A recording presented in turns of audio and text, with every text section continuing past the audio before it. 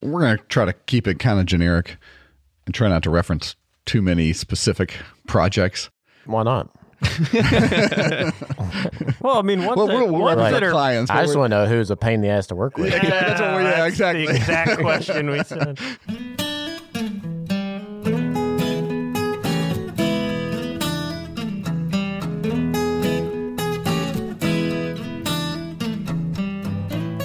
This is Bourbon Pursuit, the official podcast of bourbon, bringing to you the best in news, reviews, and interviews with people making the bourbon whiskey industry happen. And I'm one of your hosts, Kenny Coleman. You may remember back on episode 334, and we talked about how to engineer a distillery, everything that goes into it from mechanical, electrical, plumbing, and everything like that. But we forgot to start off with a key component, and that's the architecture. A quick Google search for distillery architects will always lead you to one place, Joseph and Bravura.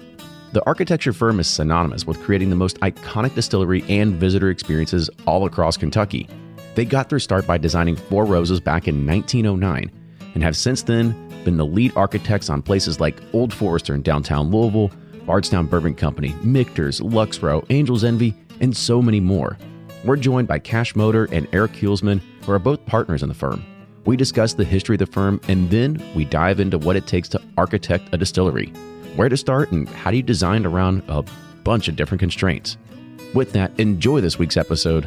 And now here's Fred Minnick with Above the Char. I'm Fred Minnick, and this is Above the Char. Today's idea comes from Nate J. Or is it J. Nate? Nate J. A two first name, last name. Nate J writes me on fredminnick.com. Where do you think bourbon would be today in 2022 had Prohibition never happened? What? This is the kind of question I have never really thought about, but it is a fascinating one to ponder. Oh my goodness. If Prohibition never happens, wow. Oh boy. So if Prohibition never happens, I'll throw a couple ideas out that may shock a few people. If Prohibition never happens, I don't think Jim Beam would be as powerful as it became. Reason being, there were a lot of brands and brand names that were out there that did not have the strength to carry on. So Beam was a really good name and a solid brand, but it was not the mega powerhouse that it was. And it wasn't until after Prohibition that they kind of became more of that. And I think that they garnered strength in Prohibition. Same with, Pappy Van Winkle, same with Brown-Forman, National Distillers. A lot of those big companies that survived Prohibition had the manpower and the strength and the know-how to do it. But there were other families like the McBrayers and what's that one in Marion County I'm always talking about? The Blairs, McBrayer and Blairs. Those are two. So McBrayer would have been like in Anderson County, and the Blairs would have been in Marion County. And so those are two really strong whiskey names that would have been much more powerful had Prohibition never happened. Also, I think the Nelson Distillery, so Charles, we know them now for Nelson Greenbrier, but Tennessee had a Prohibition starting in 1909. And if Prohibition never happens, Charles Nelson, which was larger than Jack Daniel's at the time, I think would have continued its steam. But, they had kind of lost their patriarch and they kind of changed quite a bit and just moved on. But that family just didn't continue during Prohibition, at least at a high pace. So I think those are just a few ideas. And I think the concept of craft distillery would never have existed because they would just remain independent, and there would have been distilleries all over the country. You would have seen distilleries in New Jersey, Montana, all over the place, as early as like the 30s and 40s because people did make whiskey all over. It would just, you could argue it wasn't any good, but they made it. And I would say last, but certainly not least, if Prohibition never happened, we would not have the 3-tier system. The 3-tier system was created to give control to the states. So essentially every state became its own regulatory authority, from importing to issuing tavern licenses at the municipality level after Prohibition. Prior to that, it was, you could sell alcohol a lot differently. I mean, hell, you could sell it to one another. So the 3-tier system would have been avoided entirely if Prohibition never happened. But that's an amazing question, one that I have not really pondered, but I like those kind of what if questions, I mean, hell, that'd make a good movie. That'd make a really good movie. I mean, I doubt tons of people would watch it, but it'd be a good movie. But that's going to do it for this week's Above the Chart. If you would like to be like Nate J, hit me up on fredminnick.com. That's fredminnick.com. And if I like the question, I'll read it on the air. Until next week, cheers. Ed Bly and Rising Tide Spirits are back again with a new release of Old Stubborn Bourbon. And this release of Old Stubborn is a premium hand marriage of 10, 11, and 12-year cask strength, barely filtered pot still bourbon. It comes in at a staggering 123.8 proof, and the flavoring grain for this one, which the last one was wheated, but this time it's now rye. Rich, sweet, and bold with a long finish that's sure to be another eye-opener. You can order online at Sealbox or thebourbonconcierge.com, and you can even purchase in person at Revival Vintage Spirits, and even now with very few select stores in Kentucky. You can get it now while you can, but be sure to do it because it's not going to last long. And they're off for another Give 270 2020 Unicorn Raffle. Your $20 ticket gives you not one, but two chances to win from our lineup of 20 Woodford Reserve treasures, including the grand prize, the rarest unicorn yet, the Woodford Reserve Kentucky Derby 150 Baccarat Edition. Only 150 bottles were made and is just like the one the Derby winning owner receives. Quit horsing around and get your $20 tickets now at give270.org. Charitable Gaming License ORG 0002703. Do you ever pour yourself a bourbon, swirl it around, and then start struggling to come up with tasting notes? And perhaps you're also looking for a good Father's Day gift idea. Well, you can now solve both with a kit from Knows Your Bourbon. And unlike other nosing kits on the market, Knows Your Bourbon kits feature real ingredients for the most authentic aromas. You can smell real Tahitian vanilla bean instead of some synthetic aroma that's just made from chemicals. So head on over to knowsyourbourbon.com and enter code BP10 for 10% off your order. From their bar to yours, Chad and Sarah of the popular YouTube channel It's Bourbon Night bring you their favorite at-home old-fashioned mix with the new Elemental Elixirs Golden Hour Syrup. It's a custom-made syrup with notes of bold black tea, warm spices, and orange zest. All you need is your favorite whiskey and ice. No bitters needed. One bottle makes 16 drinks, so that's only $1 a cocktail before you add your own whiskey. They can also be enjoyed in other cocktails or spirits, mocktails, coffee, tea, and anything you can think of. It's crafted locally in Lexington, Kentucky, and you can get your bottle now at whiskeyambitions.com.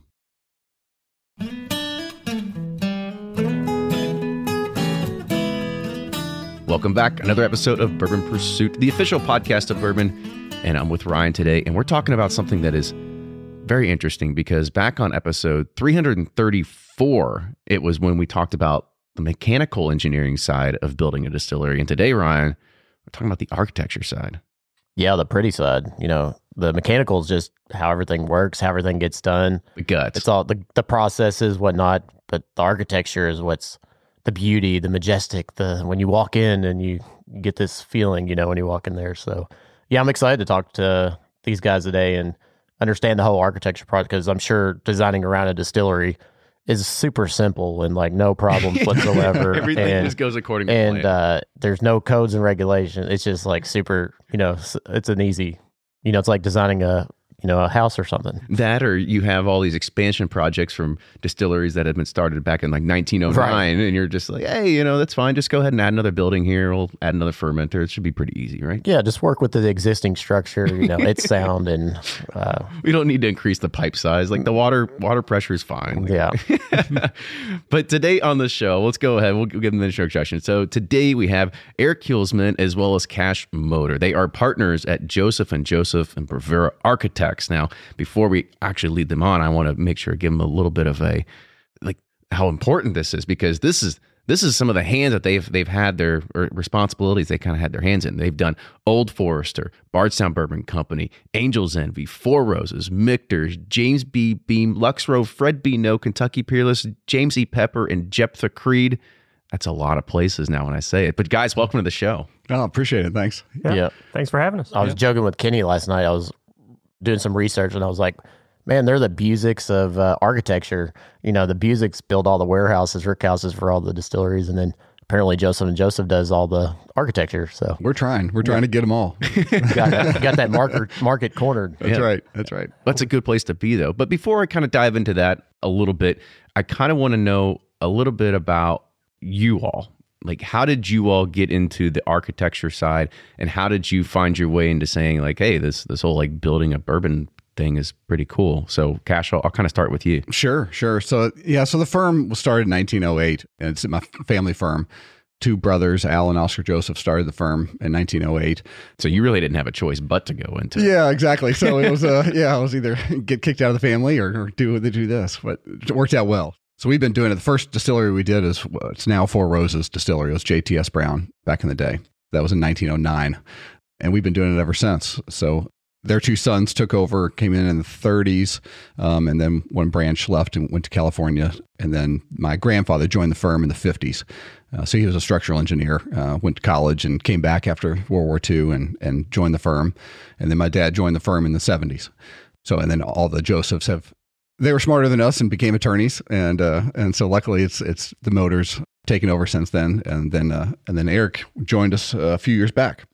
Yeah, I was actually at Bravura, the other name you mentioned there, other than Joseph & Joseph, and had the privilege of working on Old Forester. Was the first distillery project that I got to work on. So that always holds a special place in my heart. An amazing project if you've been there. And so I went to another firm for a little bit. Did a little bit of distillery work there, but never really got back into it. So when Cash reached out to me, I did a little research on Joseph & Joseph, and it was a great fit. So here we are. Joined forces. We did, kind of like a Voltron kind of episode where it just kind of comes together. That's right. That wasn't the plan, but it's amazing how you look back, and this was, I guess a little over 3 years ago now. And, yeah, it's just worked out, and Bravura is a phenomenal firm too, and done some great work. So when we were sort of looking to grow and expand, it just made a lot of sense. So that's how it all came to be. And did you have any experience doing the whole distillery side of things before this, or was that sort of a new thing for you? I mean, prior to the Old Forester job, no. A lot of my early career was restaurants, hospitality, which is very relatable to a lot of the bourbon side of things.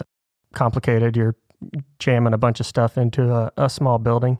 So I think, relatable there. But no, until Old Forester, that was kind of my first bourbon experience. Yeah, I was going to say, what did Joseph & Joseph do before the bourbon boom?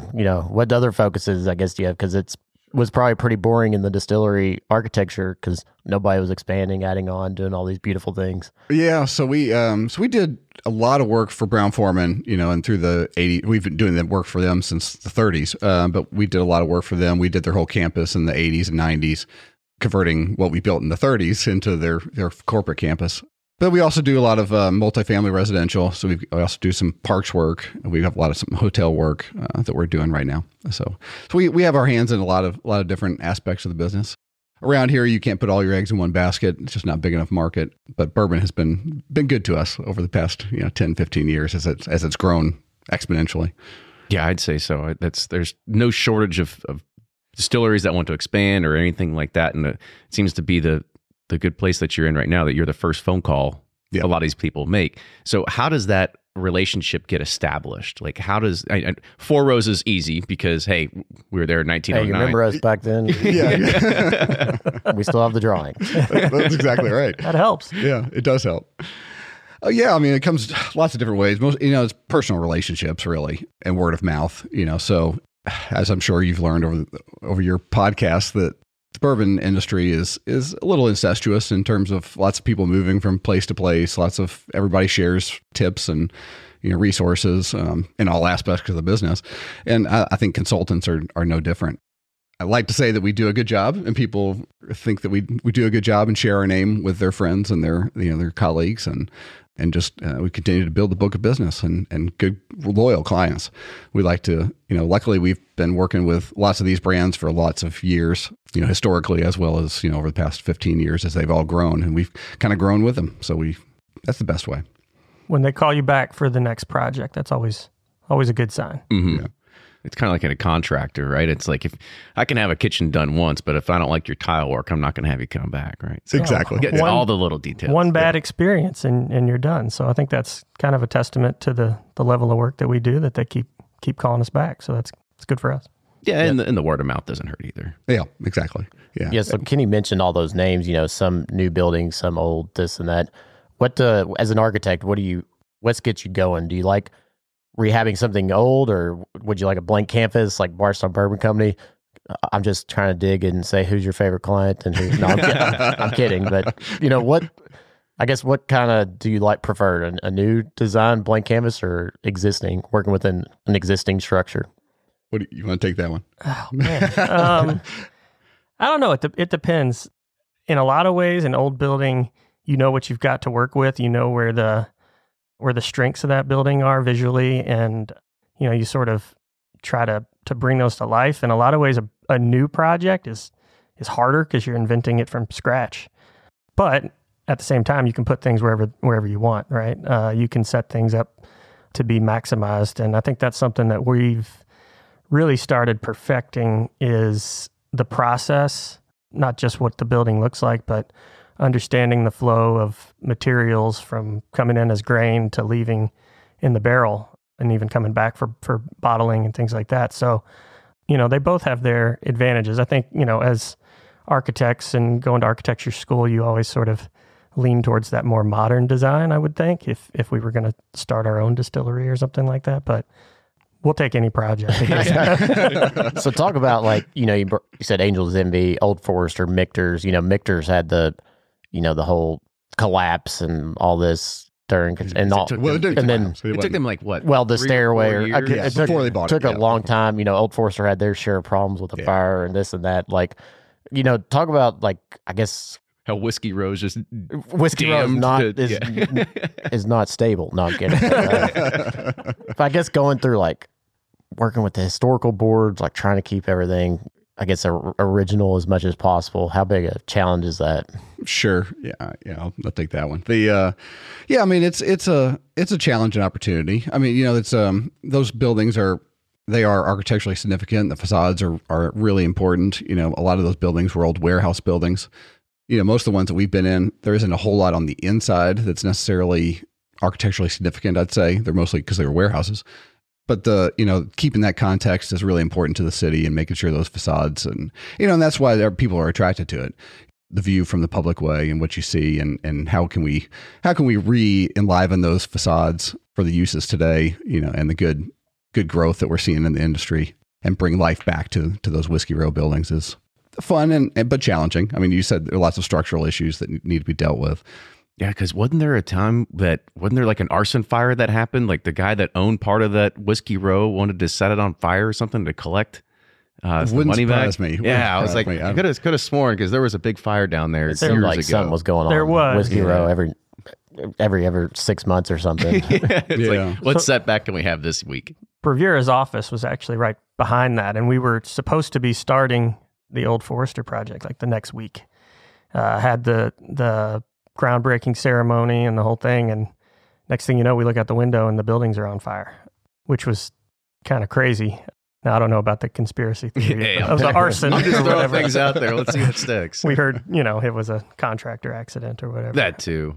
But yeah, actually, it was lucky that the project hadn't started because it was just the facades of the old Forester project. There, we hadn't built, the rest of the buildings behind it yet, so the fire wasn't able to jump to go all the way down the block. Otherwise, that whole block would be gone. So, unfortunate for the start of our project, it delayed it by a couple of years because they had to rebuild the buildings next to it because they were braced across. But just adds to the story. More character at the end of the day. And to the bill. Yeah. Yeah, really. So, definitely more expensive. yeah, I would think so. So when we talk about the process, if Ryan and we want to go and start our distillery, and we're like, hey, we're gonna call on these guys, the Busiks of the architecture world of distillery making over here. Where does it start? Like, how does those conversations begin, or does it start to say, how much money do you have? Like, where does that conversation start? That's not always a bad place to start. Yeah. But That's a good way to weed out. Yeah. So the first thing we always want to do is, what's your goals for the project? What is this, a production facility? Is it only a production facility? Is it a visitor center, mostly visitor center? What's the production really for most of them, and the visitor interaction, it really sort of starts the conversation. And then we do add, then how much money do you have? Because we do need, because there's a pretty big What's just like a starting point where you're like, all right, I can take these guys serious, or no, Ryan Kenny, you're full of shit. Let's, move on. We're not going to waste time with them. It kind of depends on the goals, so if you're just going to build out a visitor center, a small little visitor center, in an existing building, so it's all. We'll do this. We'll play Scenario. We'll play build your distillery. No. All right. So we want to produce about 25 barrels a day, and we want a gift shop, and we want probably 100 visitors to come in a day or something like that. Maybe something like a tasting room. In a tasting room, something like that. All right, help us with our goal. Oh gosh, yeah, this is the same thing. We avoid this conversation with our clients too. How much is it going to cost? Yeah, and we're going to be on Main Street. Well, that helps. Yeah, 25 barrels a day. That's a decent craft distillery. That's a couple $1 million. I'd say it's in that range. Okay. There's lots of. Do you co-sign? Lots of other details. No, we are not investors. No, exactly. And that's kind of the thing. We start, if you came to us and said, "Oh, I've got $100,000 and I need all this stuff," and we'd say, "No, you're not going to get it. Right. It's just not going to be safe. It's not going to be good for your visitors. Not going to be good for your brand." At that point, we may steer you towards, contract distilling with somebody, build your brand up till you have some more money, or fundraise or something. If you say, "Well, I've got $1 million," so then we say, "Okay, well, let's figure out what you can get for that. What all is included in that." So there's a lot of back and forth. It's not always a hard no. Yeah, I'm not going to work with you. So when you are talking about those initial goals of saying, okay, we're going to have more production versus more of a showroom or something like that, when I think of what was done at Angel's Envy, I think it's the perfect balance of a lot of that. You've got production there. Granted, that production is just a very, very small percentage of what Angel's Envy needs to be able to fulfill their market, but it also gives them a tasting room. It gives them a gift shop experience, gives them all that. How did you work with them to try to figure out what does that goal look like? And not just them in particular, but anybody that says, like, this is how do we work towards the goal, or what you want to do? How do you figure out those numbers, or is this the production amount you want? Is this the visitor traffic you want? Like, how do you help figure out those goals? Yeah, with most distilleries, and I'll shut up and let Eric jump in here. But we're planning most of these distilleries for visitor traffic in terms of the space planning. I'm sure it's changed over a few years. That's probably the main goal a lot of people have now. It's one of the big goals. Yeah. And also we get a lot of people who say, we're never going to have anybody coming in here. There's no, this is just production, blah, blah, blah. And it's a lie. And yeah. and then they get it half built and they're like, well, how are we going to get a tour through here? Wait. So you're like, wait a minute, you said there were no visitors. Exactly. So that's something we plan out from the beginning, is we always, figure out, okay, well, how can we get 10 to 12, 15 people around this equipment in various spots, regardless of what they're planning for, because you're going to want to show off, whether it's actual consumers or customers for the bourbon industry. They're going to bring somebody there to show off their equipment. What about when they ask you if we're going to set barrels on fire in our visitor experience in downtown? Like Old Forester, for example. Yeah. If you have enough money, we can make anything. Yeah, there's a lot of probably fire suppression things to put in there and everything like that to sort of make that happen. Okay, so you figured out the goals. You started figuring out what's this, what do you want it to look like? How do you get to the actual design phase to figure out the tasting bar is going to go over here, your bottling is going to be over here? Like how does that all work? Because I'm sure just from when we had the other guys on, from the mechanical perspective, there's a lot happening. But how do you start sitting there and figure out how do we arrange this sort of stuff? Sure. And I think with our experience, we know a lot about how things flow, and that helps. So, you've got the fermenters, you've got all that. A lot of times somebody can call us up and say, all right, I got a 12-inch column still. That's, to be honest, that's almost enough of a jumping off point for us to start going. As far as the design, the architecture goes, I always ask for some sort of precedent. Like, what do you like? What have you been to?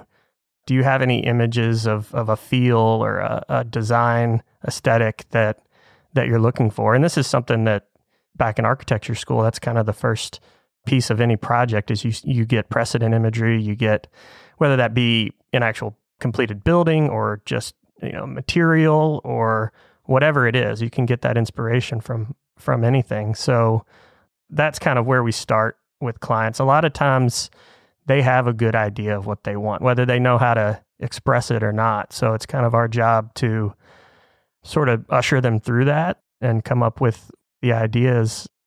Now, how that happens, it's almost, there's an art aspect to it, I would say, where you don't really know until you see it. And we've had that happen on a lot of our projects. Fred B. No one, I think, would be a good example where we were going down a different path. We thought that was the way to go. And then one of the guys in the office had this sort of stroke of genius, and we're like, no, that's it right there. And so we took that one image, and the client loved it, and the rest is history. Is that with the new craft distillery? Correct. Yeah, down there. Yeah, it turned out beautiful. Yeah, can you go into detail a little bit more about like what was that stroke of genius, or what was that thing that made it sort of hit the mark?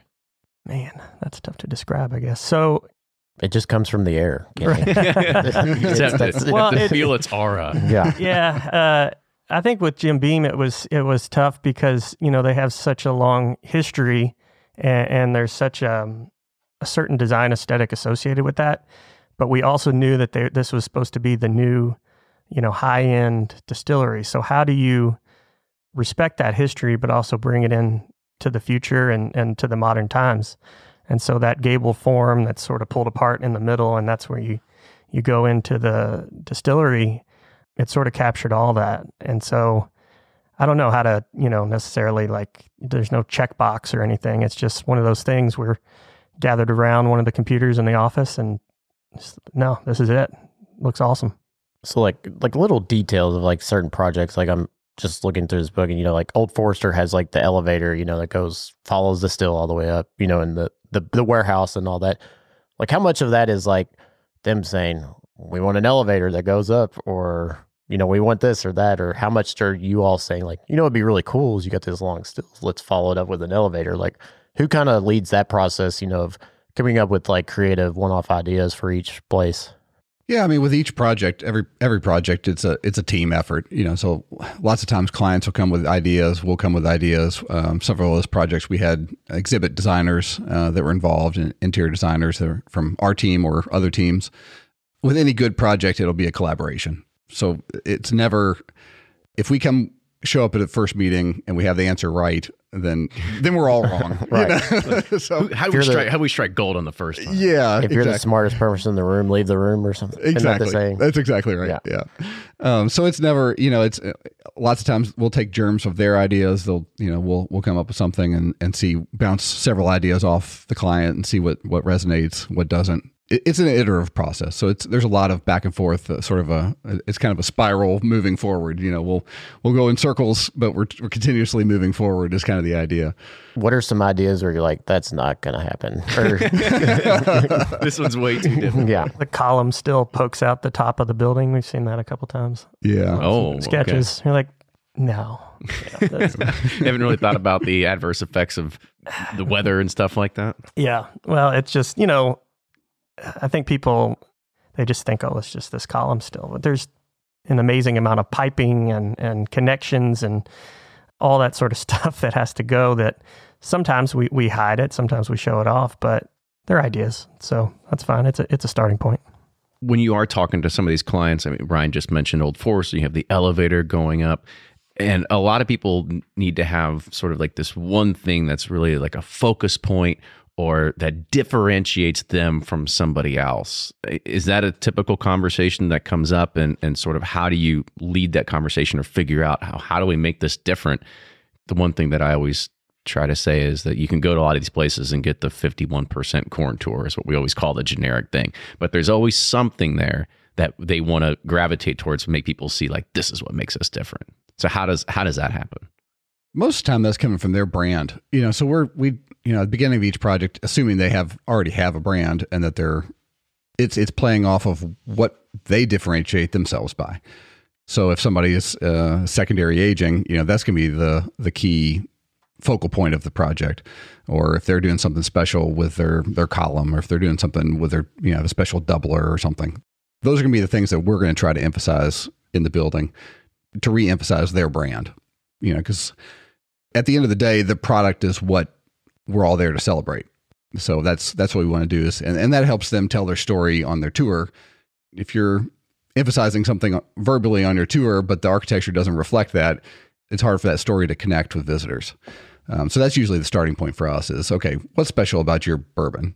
You tell me your story, and then we're going to sort of embody that in the architecture is the idea. Those special fermentation tanks, right? That's right. Right. Everybody's fermenters are special. I was looking another client that you all that was Lux Row, and I think they were one of the first with like the glass kind of side of the warehouse. And then now you see like everybody's doing, a glass warehouse at some point. Who started that idea of like, we should look into that one look came into from Don Lux, right? And that was his idea to pull some. Yeah, to pull back and have those seeing the whole thing on the side. Yeah, so that was kind of the one that started it. But then the Heaven Hill one that has it kind of glass on the corner, and then if you've been to Bardstown Bourbon recently, the entire end of a building is glass, which is we're just keep taking it a step further every time. Before you know it, it's just a whole thing of glass. The whole thing of glass. But I don't know. There's a fine line. You don't want it to be cheap or showy or Disney World, I guess. So you want to have a certain authenticity to it, and then you try to pick up on what's there as well. So that's something that Bardstown Bourbon, for example, we have the very modern distillery, and then the bottling building, which is kind of much more of an industrial, modern, but functional. I mean, the building is designed to function. And then, they said, okay, well, we're going to do these warehouses across the front of the property. How do we tie all this together? And so they trusted us to come up with some ideas for that, and seems to be working out. Really cool. So another question I kind of had for you also, we're not architects and we're not going to ever claim to do that, but for any of the sort of listeners out there that are kind of super nerds and super fans of like the scientific aspect of things, talk about some of those sort of like constraints that you have to work in when you're trying to design, move, architect, and put things in their position. Like, what are those constraints that you have to figure out?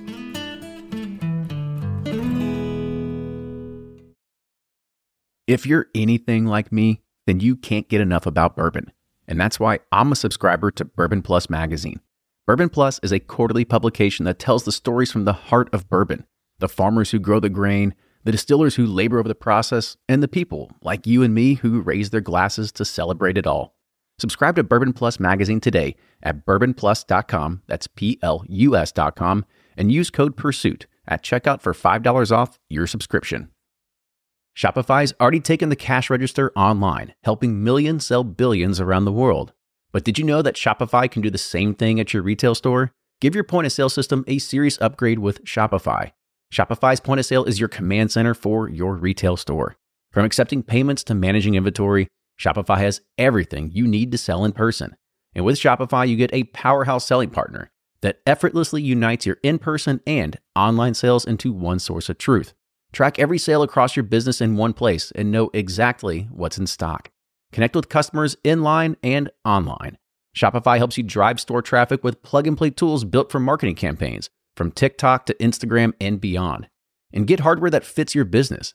Take payments by smartphone, Transform your tablet into a point-of-sale system or use Shopify's point-of-sale Go mobile device for a battle-tested solution.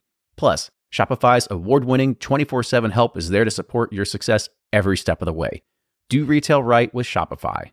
Sign up for a $1 per month trial period at shopify.com/bourbon, all lowercase, and go to shopify.com/bourbon to take your retail business to the next level today. Shopify.com/bourbon.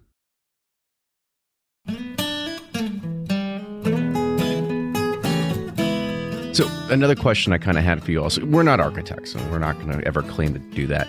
But for any of the sort of listeners out there that are kind of super nerds and super fans of like the scientific aspect of things, talk about some of those sort of like constraints that you have to work in when you're trying to design, move, architect, and put things in their position. Like, what are those constraints that you have to figure out? How much time do you have? Yeah, well, I mean, What engineers do you not like working with? No. Yeah, those guys over at Shroud Tate are no good. Yeah. Well, they're all they're called separated mixed-use occupancy buildings, and this is kind of really getting into the nerdy side of it. But there's different classifications within a distillery that you probably don't see really anywhere else. I mean, essentially, it's a chemical factory. It's an oil refinery or whatever that you're going to bring the general public into, which is not common. So you have different classifications. So, for instance, the fermenter room isn't super high hazard, so that can just be a factory setting. Whereas the still tower and where you're filling the barrels, the cistern room, is more high hazard because you have that high proof alcohol. So there's a separation that has to happen between those, and that's usually in the form of a rated wall. all right, you got to explain. I don't know what a rated wall Yeah, is. okay. So you got to school us here on these stuff. Sure. So there's different ways of achieving what a rated wall is. So in a lot of distilleries, that's just with the concrete masonry block. Cinder block is what it, kind of the layman's term. It's concrete masonry unit is the real name. So that's normally how it's achieved. Or, to be honest, just regular old drywall can provide a 1 hour, 2 hour rating depending on how many layers of it that you put on a wall. So usually is, one of those two things is how we achieve it. What are you rating against? The heat or the fire? Fire. Okay. So So the ratings are for how long the wall will stand up to a fire. So it's a 1 hour, 2 hour, 3 hour wall. For a fire will burn. School me. What's a drywall rated for versus a cinder block? Ooh, okay. It depends on the pieces. Just a regular drywall on two sides of a wall is an hour rated. You start adding layers of drywall that can get up to 2 or 3 hours. And that's including the studs between them? Correct. Gotcha. Yeah. Okay. There's UL. You may have seen that on any appliance or anything like that. They have ratings for wall assemblies in the same way. So we call out this wall, it's UL 419 or whatever it is. And we have those drawings in our sets of drawings, and that explains it. And because you have to have fireproof like switches, outlets, light bulbs, everything, right? Now we're really getting into it. Okay. Yeah, please do. Yeah. So in those high hazard spaces, so the still tower, the cistern room, there are requirements for rated electrical components. So if you ever go into a still tower, cistern room where they're filling barrels, you'll notice like the light fixtures are much more bulky and they're all sealed up. Same with, any plugs or anything like that. And that's to prevent any spark that could, light something on fire. So that's part of what we do. That's also, the engineers also come into play there. And then, there's another layer of code that the Distilled Spirits Council, DISCUS, you may be familiar with them. It's because this is, in the normal building code, they don't specifically describe distilleries. It's kind of a special thing. So when it comes to that, they basically just say follow best practices, industry standards, and the Distilled Spirits Council is where we get those standards. It's funny you say all this stuff. It's like it's now starting to piece the puzzle together in my head, because any distillery that we go to, you always have to walk through a door to actually go to the still, and you go in there and it's freaking 3,000 degrees, and then you're out of there and you're going out to the next door to go to the whatever fermentation tank room or anything like that. Everything is sort of segmented off. Yeah, and that's kind of the challenge for our job, is to figure out how do we, because that's the still is the usually the money shot. That's what everybody wants to show off. That's where they spend all their money. That's where the product becomes kind of the product. So for us, being able to show that off but still be safe is a lot of the challenge. So, there's lots of different ways we go about that, whether it's fire rated glass or fire shutters that close in case of emergency, to separate that out. Because that's biggest part of our job is to keep everybody safe. I mean, that's, the fun stuff is secondary to our primary goal, primary responsibility is to keep everybody safe. And when you've got, a highly flammable liquid being processed with tourists coming and going, that's a high threshold to maintain.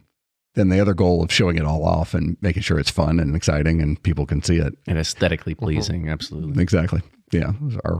The old guys in the office would have never, the guys, back in the 30s, this was never a thing. This was, right. Bourbon tourism it's just functional. Exactly. Crank it out and get it in a bottle. Let's go. What do you want to come see? There's nothing to see here. So that was never a thing, until relatively recent history. Yeah. So fire is one constraint, right? So what's another one that you have to figure out that's pretty common that you all have to sort of navigate? ADA, making sure you have, so with the tourist side of things, having visitors come through, we've got to follow the Americans with Disability Act. So probably 10 years ago, there was lots of work out there retrofitting old distilleries for tours, because you've got to make sure you have an equal opportunity for people of different handicaps to be able to see the same tour that everybody else does. And with these old facilities, that wasn't really it was never a thing. Yeah. So there's several facilities out there that have lots of strange ramps that go around the facilities that you kind of, if you ever take a minute to look at it, you go, why in the world is that there? It's because the distillery was there and then we had to retrofit it back to make it work. And now you see a lot of distilleries that are saying, all right, just tear it down and we'll rebuild the visitor center. We'll just start from scratch. Is that because it's, they're seeing the demand, but as well as for constraints like that as well?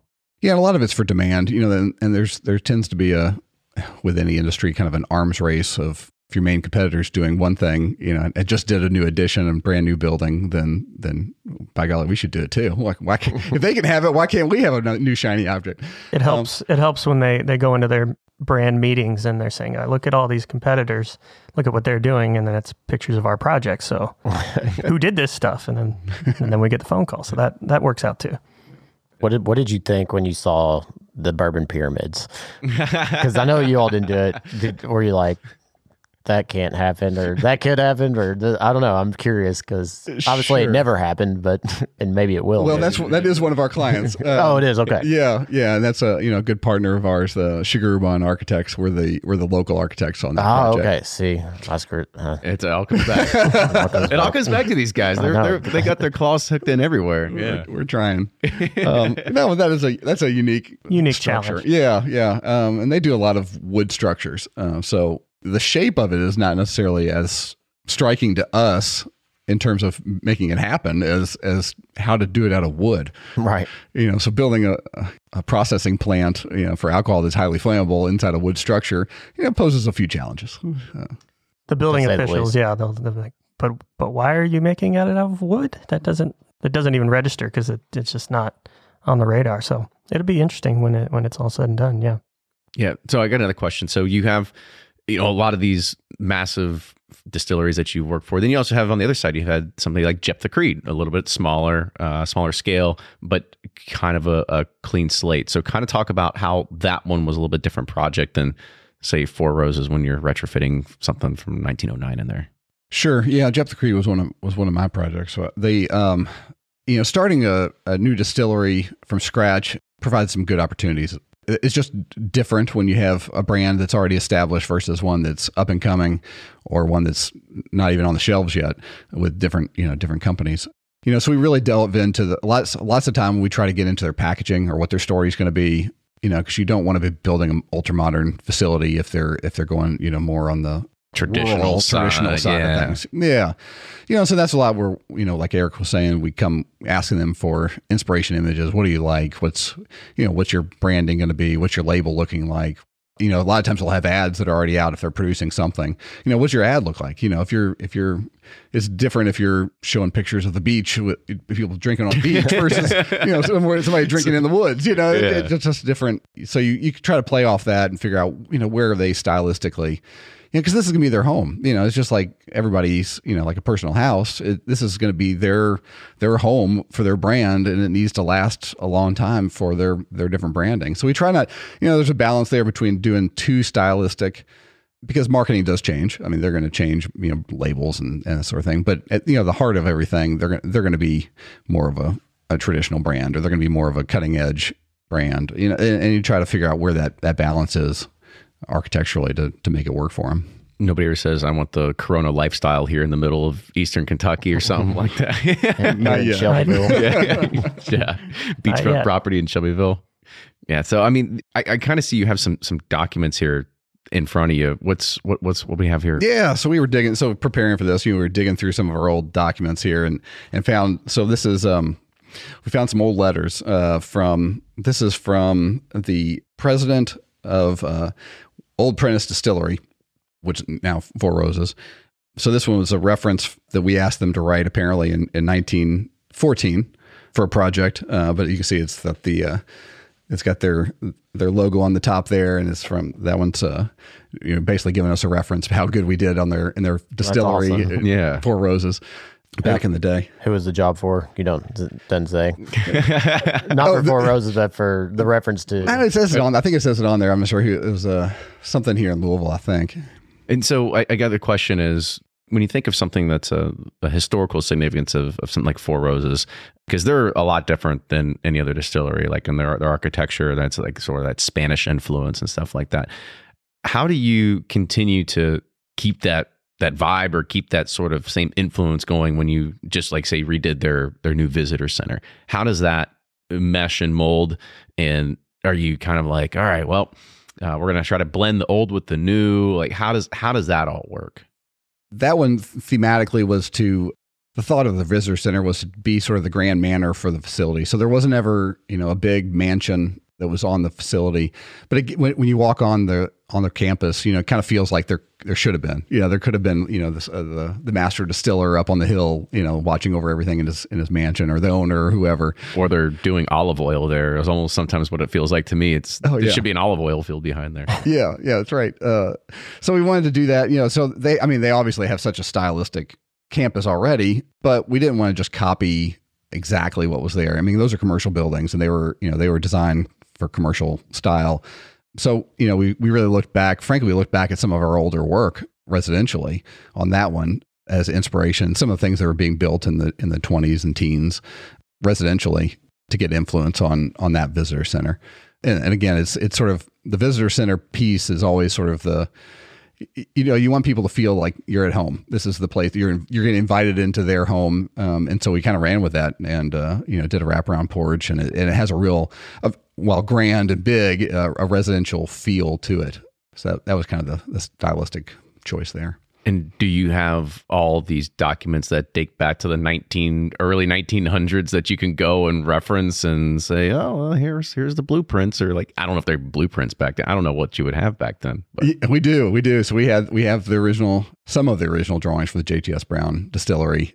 We have lots of old drawings from the early 1900s, early teens, and that's exactly. So we started digging through our drawing files of where the older projects were and started looking at those for inspiration. So yeah, they're on have like the CAD files on a USB drive still for you. We're trying, you know.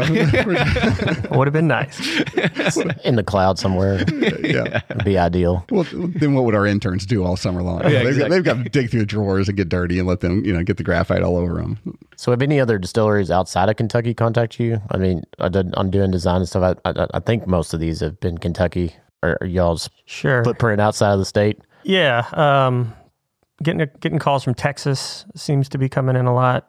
We did just do the Distilled Spirits Council conference down in Austin, and tried some really great stuff that they're doing in Texas. The scales of things we're finding in Texas and outside of Kentucky really are so much smaller. So they're like, oh yeah, we're the big dog in Texas, and you look them up and they still have like dirt roads and stuff like that. So it's like, okay. But you never know. You never know who's going to be the next that's bought by one of the big, liquor companies or whatever. So yeah, I mean, we send out proposals all over. Got an email from somebody from Scotland today, and I maybe they just Googled distillery architecture and we popped up. I'm not sure. That SEO is paying off. Yeah. That's right. Yeah, that one is, for some reason we tend to pop up. But there's Instead of getting letters hand typed by, Yeah. pay And then- SEO now. there's that sort of feeling out process. Are these people serious? Are they legit? And then you submit a proposal, and a lot of times you don't hear back. But Yeah.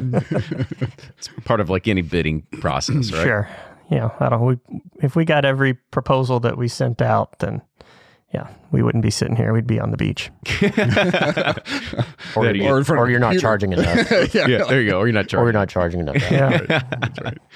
So I guess that's the kind of the next thing is when you start thinking of like where can Joseph and Bravura go from here? Like is the goal, like, do you all want to be known as the distillery architects, like the place that you should be the first call if you're going to be serious about this? Like what is your end goal of basically becoming the people that people want to call about this sort of facet of the process? Well, that's exactly right. I mean, that's always the goal, and we hope we're somewhere near there. We're the go-to. I venture to say that our portfolio of distillery work, I'd put up against any other firm in the country or the world architecturally in terms There of. wouldn't be much in there. Yeah. So, when a client or potential client calls up and says, we've got we're going to have an RFP coming out, I welcome the chance. This is a great opportunity for us to show off, and I try to get that meeting as fast as I can because What's an RFP? I'm sorry, Request for proposal. Request for proposal. Okay, I got you on that Right, one. Yeah. We're competitive, of course. Yeah, anytime we see a distillery come up that's not us, they'll learn. When it all goes bad, they'll call us. Come fix all their problems. Yeah, well, but no, I mean, I think. No, and I'd say it's a friendly rivalry. We're, with anything, there's other firms out there that have done other distilleries, but not near to the quantity, and I'd say quality. There you go. It's our firm. Slide Sales there. pitch. So is there anything in the bourbon business that you all haven't done yet? Or have you literally done everything?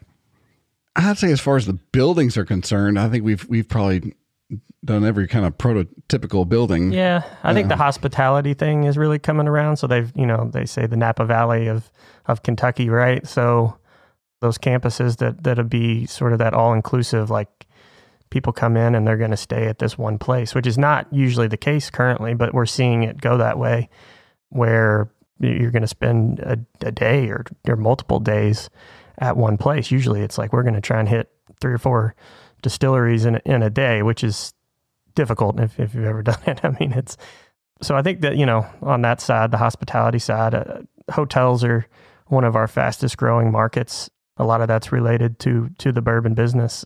But I think sort of making that jump, we've done restaurants and gift shops and tour start areas and things like that, but keeping those people on campus and then developing, the campuses. So whether that be a 250-year-old campus or a brand new campus where it's sort of designed, every piece of it is designed, which, we could probably bring some of our parks experience in when it comes to that.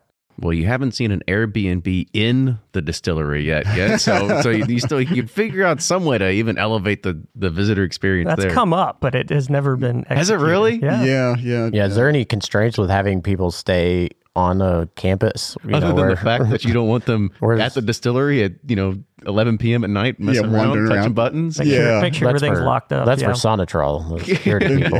Yeah, TTB actually has some problems with that. TTB and ABC, so they've got requirements that you can't have residents on the premises.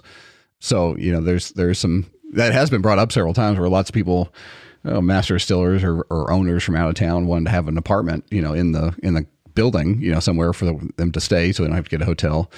And that becomes the problem is it's not legal. So you have to figure out a way, either they usually end up with an apartment somewhere nearby or something, but there are lots of calls. There's a lot of infrastructure on the bourbon tourism side of things that's missing.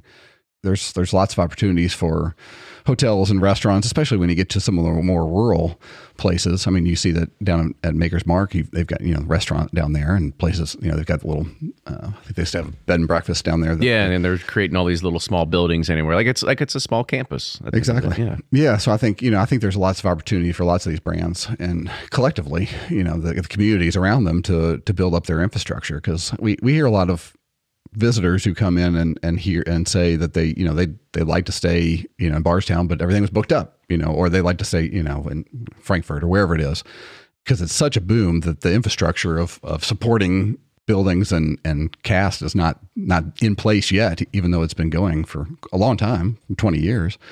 I'd love to stay in a boutique 100-person hotel in the middle of Bardstown Bourbon's campus, so I can just stumble home there. Well, somebody had also mentioned doing a warehouse camp out sometime. So just having a campsite, literally in the middle of a field between warehouses would be an interesting thing. But I'm sure there's plenty of legal I'd rather reasons. be in the boutique hotel. Yeah, exactly. All right, where's the glamping pass then? That's right. There you go. That's more my speed. RVs or something. Yeah, there you go. Just put the shitter somewhere else, right? That's right. Well, guys, this was a fun conversation to kind of get a little bit of the history, not only of just your firm, your family's, sort of past with this, as well as kind of knowing exactly when people need to make that first phone call, who do they go to, or how good is your first Google result for distillery architect.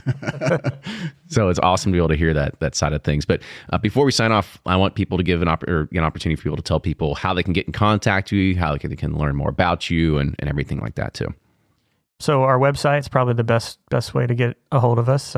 Joseph and spelled out .net, and there's a contact form on there that comes directly to Cash and I. So if you have any questions, any comments, you want to build a $40 million distillery, just there's the starting point. Yeah, there's a starting point. We finally got it out of it. They fooled us with $2 million. drop us a line.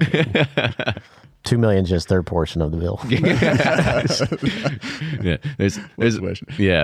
There's a lot of money that it takes to be able to build a distillery. But guys, I wanted to say thank you again for having you on, telling that sort of story, and kind of getting to know more about the architecture side, because this is, again, one of those things that we haven't touched on with almost 400 plus episodes of doing this. And it's just yet another thing that we like to be able to bring to our listeners and help them sort of that education perspective too. So, and thanks for the science background thing. It's like when we start getting those constraints, I'm like, I know there's some listeners out there that are like, all right, I can nerd out on this too. So now I know fire ratings. Yeah, but now we know that. We learned something today. So make sure you check them out on their website. You can also check out bourbonpursuit.com. We've got sign-ups for our newsletters. Follow us on all the socials as well.